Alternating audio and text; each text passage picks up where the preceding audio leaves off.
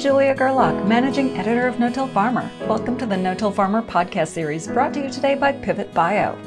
I encourage you to subscribe to the series, which is available in iTunes, the Google Play Store, Spotify, SoundCloud, Stitcher Radio, and TuneIn Radio. Subscribing will allow you to receive an alert about new episodes when they're released. I'd like to take a moment to thank Pivot Bio for sponsoring today's episode. It's time to rethink nitrogen. Pivot Bio Proven replaces nitrogen fertilizer with microbes that adhere to the crop's root system and apply nitrogen each day. 2019 performance report data shows Pivot Bio Proven consistently outperforms synthetic nitrogen fertilizer year over year, providing corn growers improved yields and a more dependable nitrogen supply that isn't lost to the environment. To read the performance report, go to pivotbio.com. For more information on Pivot Bio Proven, text PROVEN to 31313. It's not every day that a feature film about soil makes a debut, but recently that's exactly what happened. What's even more exciting is that many No-Till Farmer readers are already familiar with some of the stars of the show. Ray Archuleta, Gabe Brown, Chris Nichols, and Alan Savory are amongst the soil health experts that appear in the new film Kiss the Ground, directed by filmmakers Josh and Rebecca Tickell, who have ag experience of their own. In this episode of the No-Till Farmer podcast series, I caught up with Josh and Rebecca to get a little inside scoop about this latest film, which takes a wide-ranging look at regenerative ag practices and how they can be used to help sequester carbon in the soil, reduce greenhouse gases in the environment, and improve the nutrient content of the food we eat. Tune in to hear what they have to say about their experience making the film, the transformational power of regenerative ag practices, why the commodity crop insurance program is problematic, the efforts to move policy in a new direction to support farmers, and much more. Why don't you each introduce yourselves and then just get into your backgrounds a little bit, and then what got you interested in regenerative ag in the first place?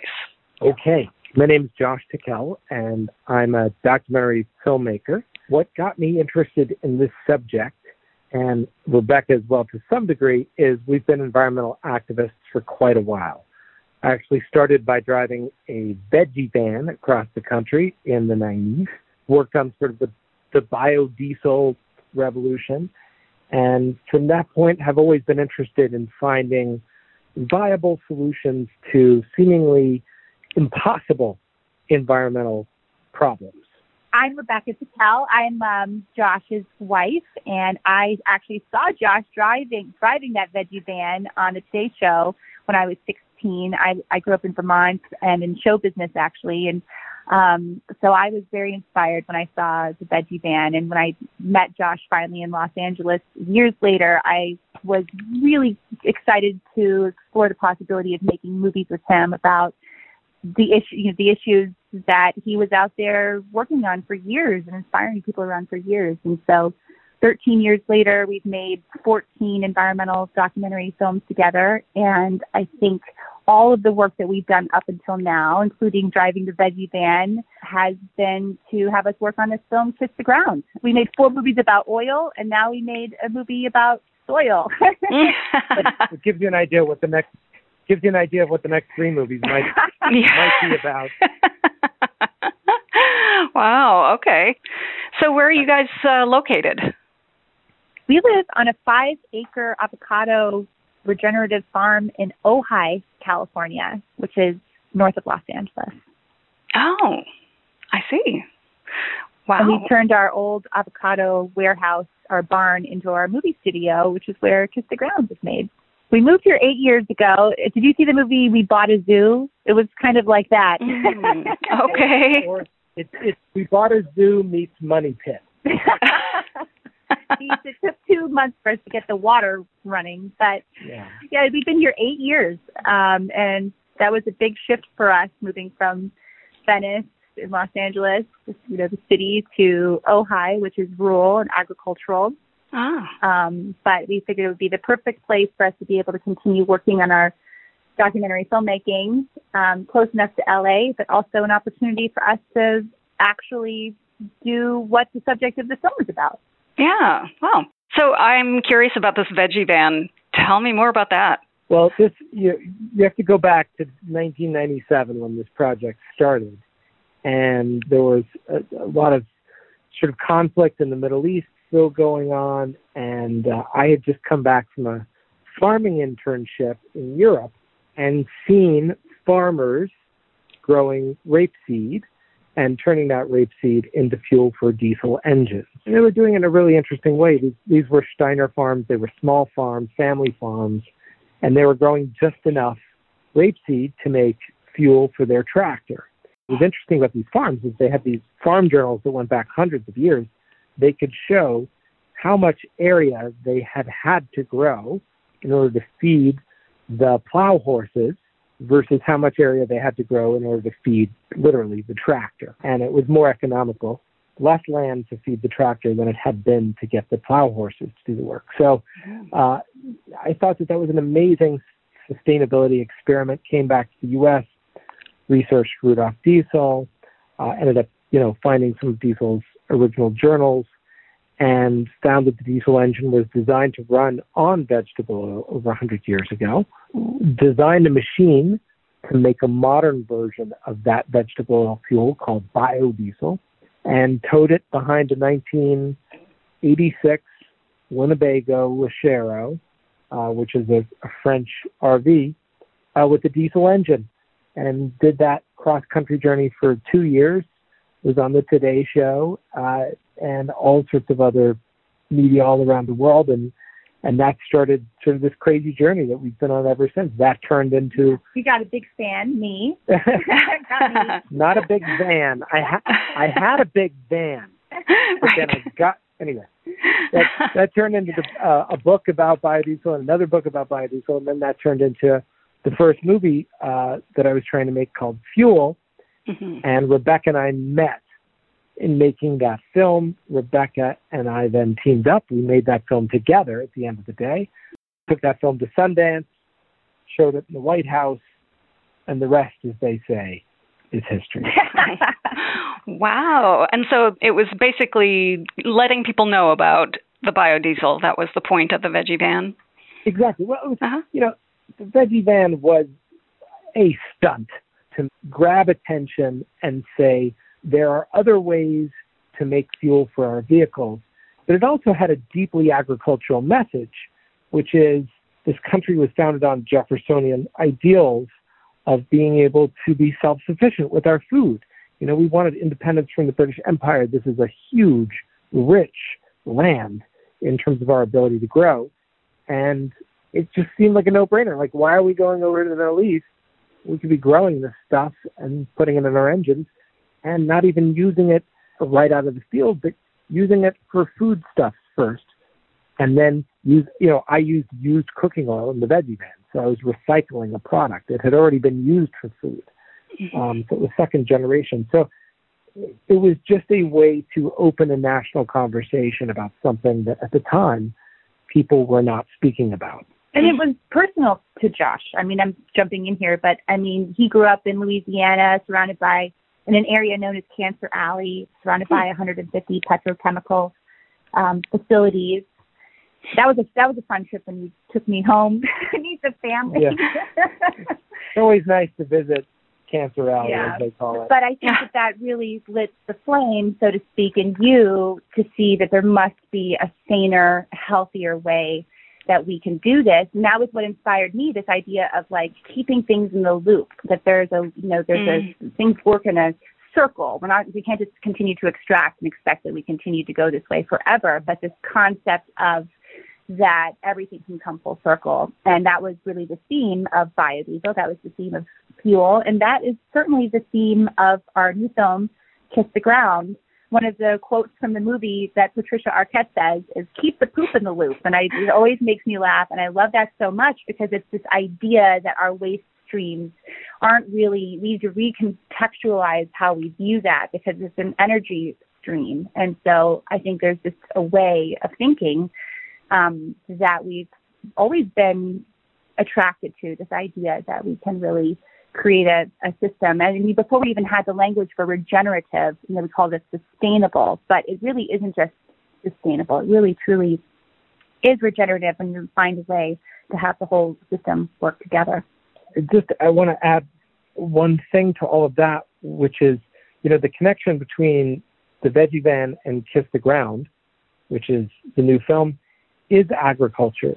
Here's the thing that really struck me, though, is as I did that Veggie Van work and got interested in biodiesel and got interested in production agriculture more and more, I got to travel to a lot of farms and meet a lot of farmers. And one thing was consistent everywhere I went in the United States, and that is farm fields were blowing in the wind. The dust off the top of the field was just totally, that was the standard. Farmers were going out of business. Farmers were going bust, and the fields were turning to dust. And when we started to work on the documentary, our camera crew showed up late one night in the middle of Kansas. We drove all day and all night to get there. Showed up to this tiny little place, tiny little hotel in the middle of nowhere. The woman took my driver's license across the counter, and she looked at it, and she goes, "California? Well, what in the world are you doing here?" And I said, "We're making a movie about soil and the problems that we're having with soil." She almost leapt across the desk and kissed me. She's like, "You need to tell everyone it's blowing the you-know-what out here. No one knows." And the truth is, unlike the Dust Bowl, where we had an acute crisis, what occurred to me all those years, all those farms, seeing all those farmers struggling, going out of business, is we have had a chronic Dust Bowl. It has been a slow and steady erosion of the fundamental resource of wealth of American society, which is our topsoil. And people misunderstand. They think, well, the wealth of society is the gold in Fort Knox or something. That has nothing to do with the wealth of this nation. And so Kiss the Ground is a direct response to all of those generous people who let us onto their land and invite us into their farms and their homes, and who expressed to us the concern over the future of agriculture in this country. And this is the sort of thesis of how we turn it around. Okay. Yeah. It's a really interesting film. It's packed full of really interesting stuff. So much so that I found myself wishing it had been like a series instead of a movie. Did you guys consider doing a series instead by chance? Good news. The TV series is in the works. Oh, nice. True, actually. It's in the works. We also have two other versions of the Kiss the Ground movie. One that is for schools. It'll be able to be viewed, during remote learning, a 42-minute version for educational use that will be free to schools around the world and across the U.S.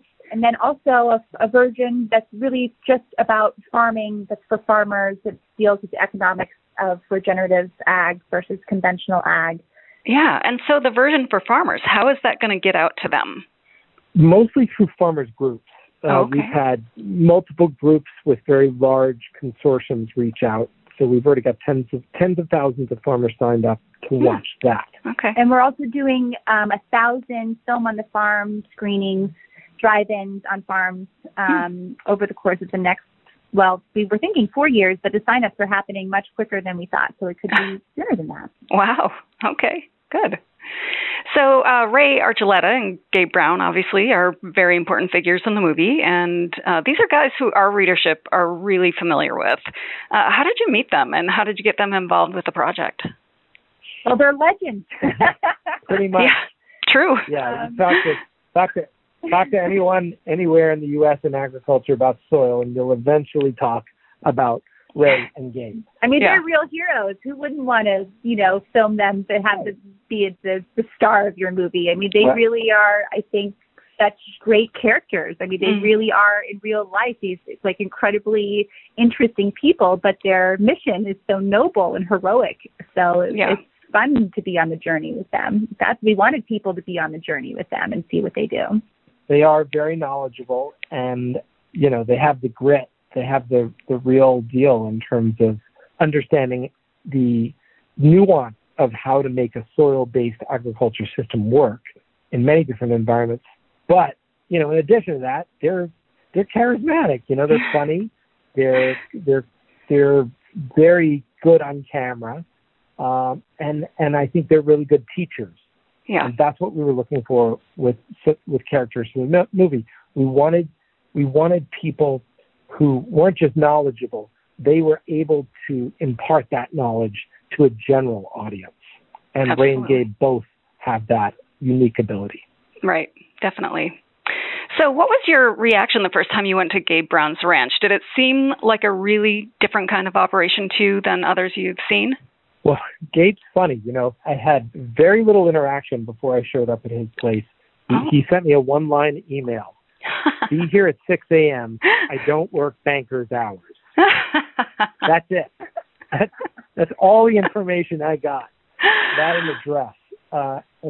And so, we rolled up, 6 a.m. and it's still dark and foggy. And he comes rolling up on an ATV and goes, "Well, you want to get started or what?" Okay. I love it. Cameras, let's go. So the thing is, when you go to Gabe's place, it doesn't immediately look different than, say, another farm down the road in North Dakota. But once you start taking the tour and you see, oh, this farm is organized like a group of systems that work together as one big system versus just one line of, okay, we're going to put inputs here, we're going to till and sow here, we're going to grow there, we're going to water here, we're going to fertilize, and then we're going to, then we're going to combine. And we're going to. That's a linear system, and Gabe's farm is like a circle, and so it takes a minute from the ground perspective to understand. Oh, this is a polycrop field. This is then going to be cycled as animal feed. Okay, I see. This is where the cows are now moving over here. Oh, this is where you had the cows last season. You can't just visually immediately understand what all that stuff is. So it took the course of a couple of days of filming and Gabe sort of taking us down to the micro level of the soil, literally in a field with a shovel, and then us going up to the macro level with the drone and being able to look up and look down and look up and look down. After all that, you go, wow, this is a totally different thing that accomplishes more or less the same goal, growing food. Just a very, very different system. And then some of the footage that you had in the movie from Ray teaching classes to farmers kind of portrayed some of the farmers as really not having a clue about soil health. I'm assuming you were actually in those classrooms, and, was that your actual impression that they really didn't get where Ray was coming from?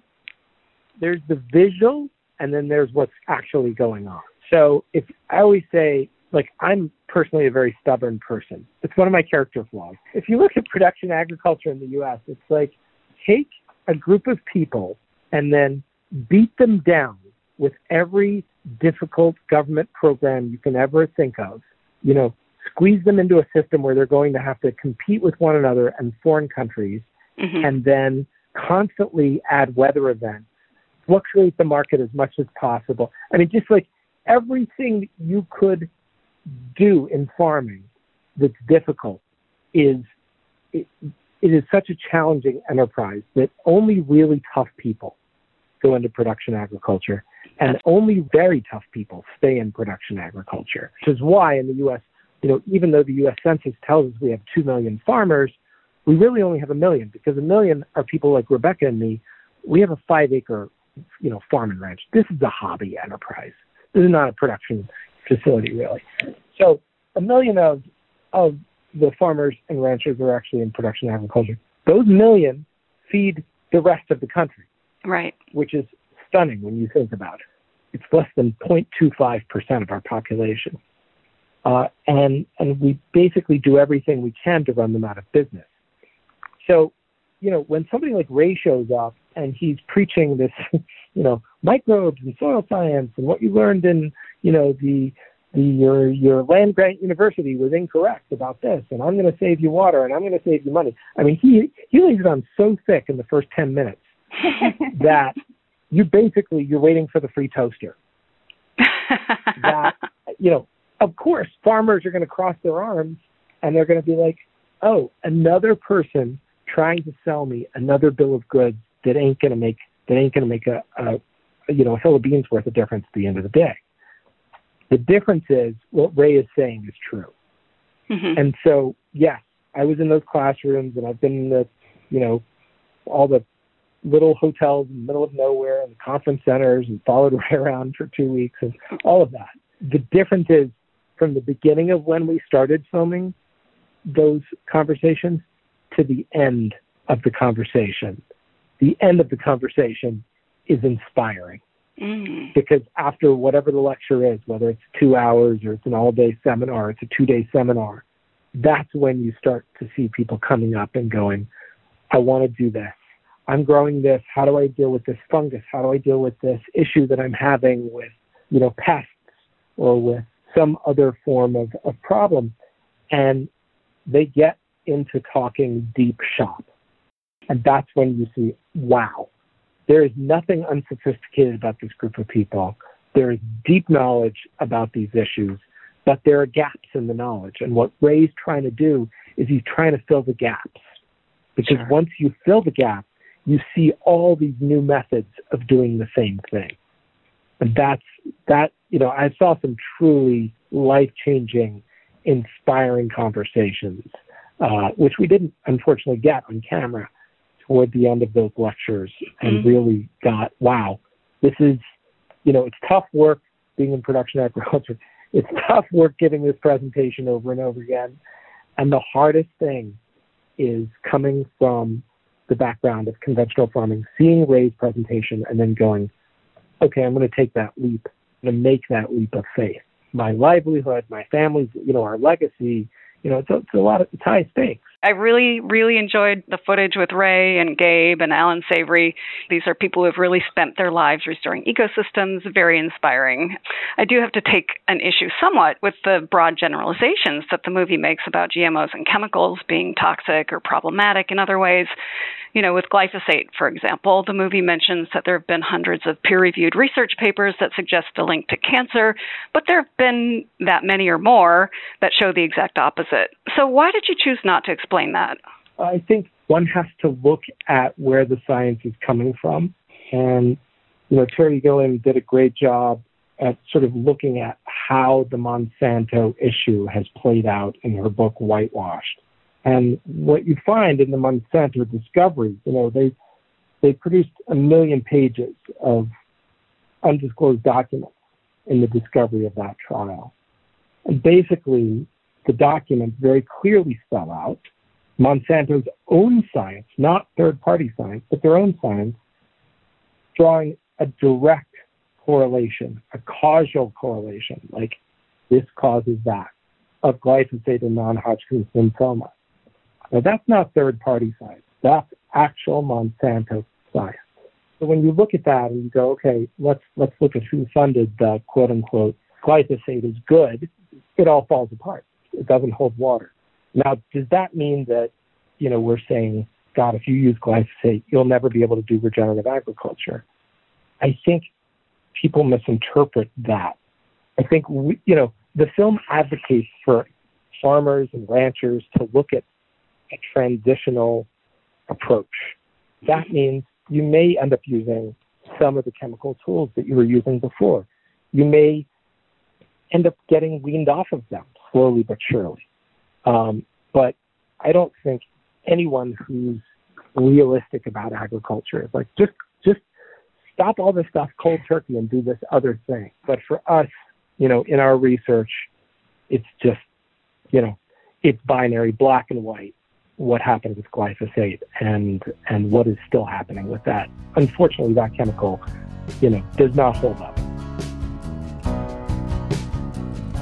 We'll get back to my conversation with Josh and Rebecca Tickell in a moment, but I want to take time once again to thank our sponsor, Pivot Bio, for supporting today's episode.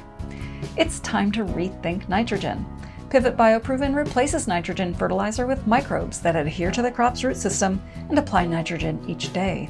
2019 performance report data shows Pivot Bio Proven consistently outperforms synthetic nitrogen fertilizer year over year, providing corn growers improved yields and a more dependable nitrogen supply that isn't lost to the environment. To read the performance report, go to pivotbio.com. For more information on Pivot Bio Proven, text PROVEN to 31313.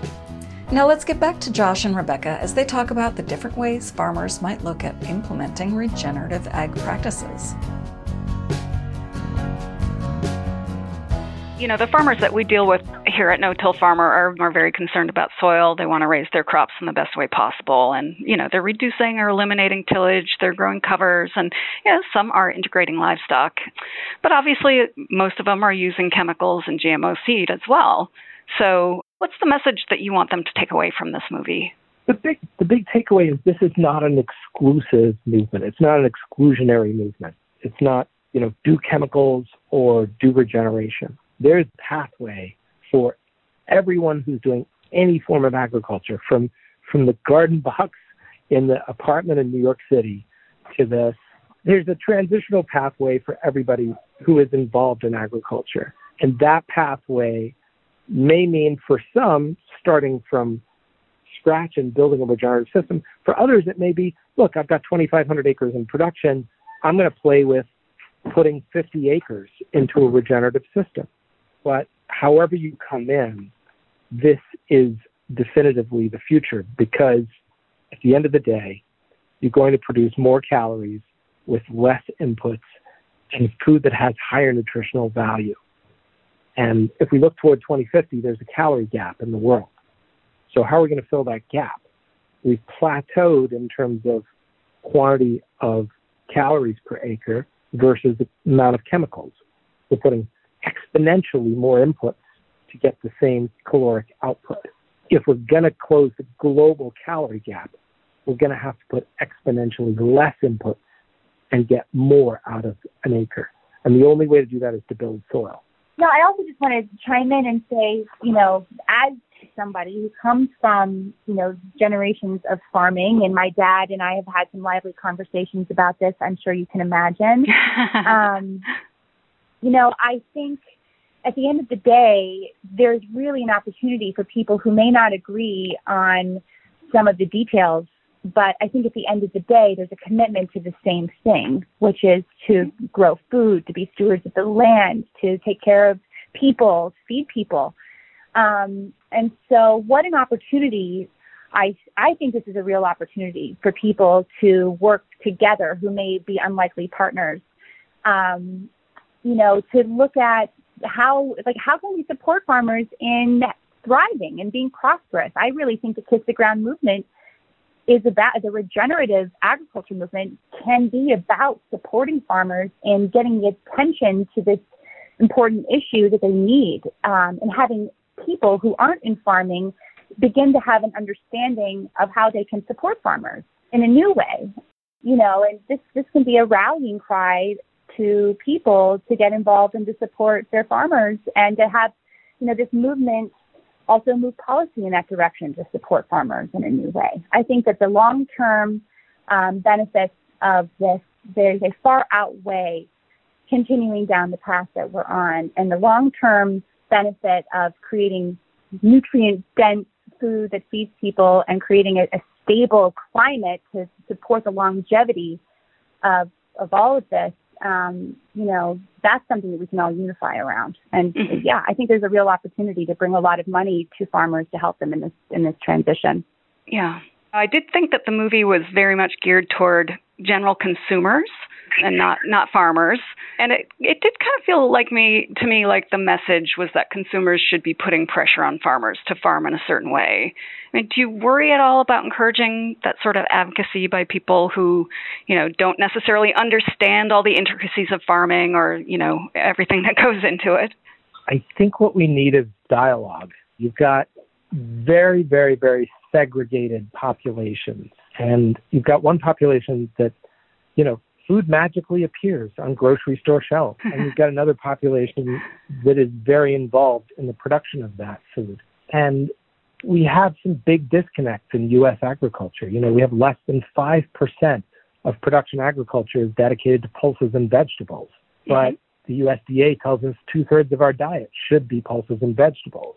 Why is that? Why are those proportions not the same? You know, why do we import so much of the quote unquote healthy food from foreign markets? Why are we not able to support thriving domestic agricultural market in the very things that government and scientists tell us that the body needs the most. I think that there are big questions looming.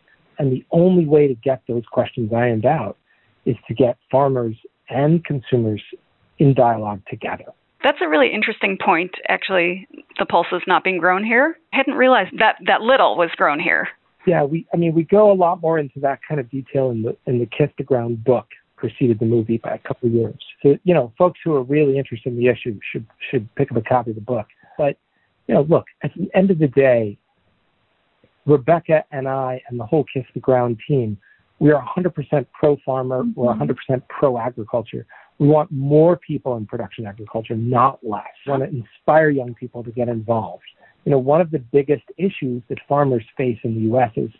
is the replacement numbers. For every 3 to 4 farmers that are leaving the farm, we're only getting one new one in. And if we're going to maintain a Jeffersonian ideal of an agricultural backbone in this country, we're going to have to weigh up the number of people farming, which means getting young people re-excited about this, which means ensuring that it's profitable, not just with a subsidy. And I have yet to see a balance sheet for anything other than regeneration that can make this kind of large-scale 2,000 to 5,000 acre operation pencil out. And so, maybe there is some other way. But right now, if you're a young person and you're interested in farming, and I think that's what we're going to need a lot of them, because the average age of a farmer in the U.S. is 68 years of age. We're going to see a massive amount of people retiring in the next 10 years. Who's going to farm America? What are they going to farm? How are they going to farm it? Those should be top national questions. We should all be involved in that dialogue. So one of my big takeaways from the movie was that the ag education system and the federal farm program are basically failing the industry. And that seems like a really massive problem. How do you envision that changing? Well, this will be an unpopular idea. But essentially, if you look at the commodity crop insurance program in the U.S., which is, under the Department of Treasury, what it is designed to do is to, the theory is it is designed to buffer the cyclical nature of weather and markets. That totally makes sense. We should have a system to buffer the insanity, especially of foreign markets, but even domestic markets. And weather is, it's not getting more predictable, it's getting less predictable. So, that's a critical instrument. The problem is the way the instrument works today is it is really a profit scheme for confined animal feed production so that meat producers and grocers can profit from meat. And it's not helping meat. We know this because you look at the data and you look at the science and you look at what it's done over the past 25 years, the type of meat that we're producing and the way we're producing it has not engendered health in the American population. So the question becomes, are we going to continue to subsidize a system which at its core puts farmers out of business, denudes the soil of life, and produces unhealthy meat for the American consumer by growing primarily corn and soy as feed? Or are we going to re-engineer that system?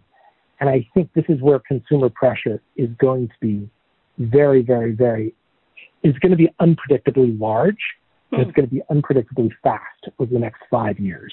I predict that CAFOs in America will be illegal within 10 years. And when that happens, it will have a cascading effect on the demand and supply side for corn and soy. Because if you begin to graze animals en masse, you totally change the feed dynamic. And if you change the feed dynamic, you change what needs to be grown. And in so doing, you will radically alter the market for these products. So we are going to look at a pretty big agricultural shift, regardless of what happens with CAFOs, just because of the world caloric intake needed by 2050. But I think consumer demand is going to really, really, really end up shifting the commodity crop insurance program, because why do you need to insure corn and soy if you're not feeding it to confined animals. Interesting. Okay. And what about the ag education system, like the land-grant universities? Do you have any insights into, are they making changes in the curriculum to sort of get the next generation up to speed on soil in a little bit of a more holistic way? I think that there's tremendous interest in this issue. One of the things that Gabe Brown talks about in the film, which we've seen as well, is if you look at the status of agriculture periodicals 10 years ago, there was very little mention of soil, never mind microbials. So you look at agricultural periodicals today, and soil is front and center. And soil health is front and center. And I'm not talking about organic grower and that kind of thing. Those magazines are great too. But I'm talking about just, all agricultural periodicals and even industry, from the tractor periodicals and the, inside industry stuff. Soil. So that may or may not have matriculated into the educational system in the land-grant universities. But if news and media and interest is any weather vane, and certainly if future profitability is the weather vane, I'd say that regeneration is going to be right there on the chalkboard pretty soon. So I have one more question about the movie itself. It was very beautifully produced, I thought. A lot of really wonderful footage and some really interesting and engaging animations. I was just wondering, was there a favorite moment in the movie for you? I mean, I'll just speak for me. My favorite moment really is the moment with Ray in his talk with the farmers, and he's showing the NOAA graphic of how when they plant seeds, it draws down the carbon, and then when they harvest, the carbon goes back up into the atmosphere, and when they till, it goes back into the atmosphere, which is so great because that's actually my favorite moment, and this is all about, no-till, which is something that, my family has a long history with as well. I think that is just such a revelation for people when they make that connection, that it's so simple, it's so basic, it's something that we're all connected to. It's, it's a cycle that I think people really relate to when they see it and they hear the way that Ray explains it.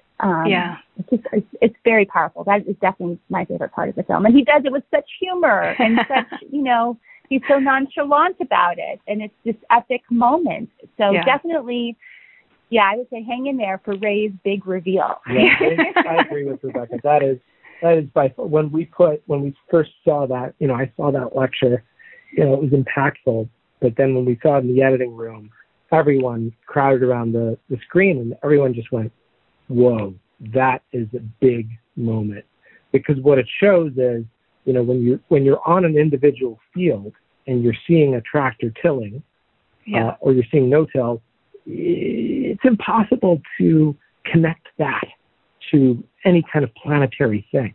But to be able to pull back to that macro scale and see the whole planet and literally see the season of tilling, pushing so much carbon into the atmosphere with these huge red plumes spread across the screen, from a satellite imaging system. And you go, wow, that is what tilling is doing, or at least it is connected to tilling. It is visually, it's an experience.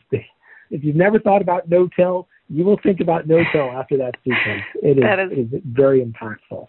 It really was. I have to agree. That was a really, really powerful moment in the movie. So he did a great job. You all did. Thank you. I know that a lot of, not everybody has Netflix. The film will be available on DVD to pre-order immediately. The DVDs will begin to ship by the end of this year. The DVDs are great. They have the film in 25 different languages, as well as the farmer cut and the educational cut are all on that DVD, also in multiple languages. So that's a way that anyone can get the film, and they can get it to friends and family overseas. And then it will eventually be available on other platforms as well. We're just starting with Netflix, and then it'll go to other places. But folks can find out all about that at kissthegroundmovie.com. Great. Wonderful. Well, I really appreciate your time, and I'm just really impressed with the movie and everything that you guys are doing. Well, thank you very much. This is such a great subject, and I'm so excited to I feel like I've just been on this incredible learning journey over the last 7 years as we've been working on this. And I couldn't have imagined how incredibly awesome and fascinating soil could be. It's just really, this is where it's at. So I just, thank you to all of your listeners who are out there doing the real work. We really honor and know how hard it is. I mean, it's been an incredible, eye-opening experience, and I hope everyone else has their eyes opened too. That's fantastic. Well, thank you both so much. I appreciate it. Sounds good. Have a great day. Thanks to Josh and Rebecca Tickell and the Kiss the Ground team for this conversation about their new movie about no-till, cover crops, and other regenerative ag practices. You can learn more about the movie at kissthegroundmovie.com. To listen to more podcasts about no-till topics and strategies, please visit no-tillfarmer.com/podcasts. Once again, we'd like to thank our sponsor, Pivot Bio, for helping to make this no-till podcast series possible. If you have any feedback on today's episode, please feel free to email me at jgerlach@lessitermedia.com or call me at 262-777-2404. If you haven't done so already, you can subscribe to this podcast on iTunes, Spotify, or the Google Play Store to get an alert as soon as future episodes are released. You can also keep up on the latest no-till farming news by registering online for our No-Till Insider Daily and weekly email updates and Dryland No-Tiller e-newsletter. And be sure to follow us on Twitter at No-Till Farmer with farmer spelled F-A-R-M-R and our No-Till Farmer Facebook page. For our entire staff here at No-Till Farmer, I'm Managing Editor Julia Gerlach. Thank you for listening.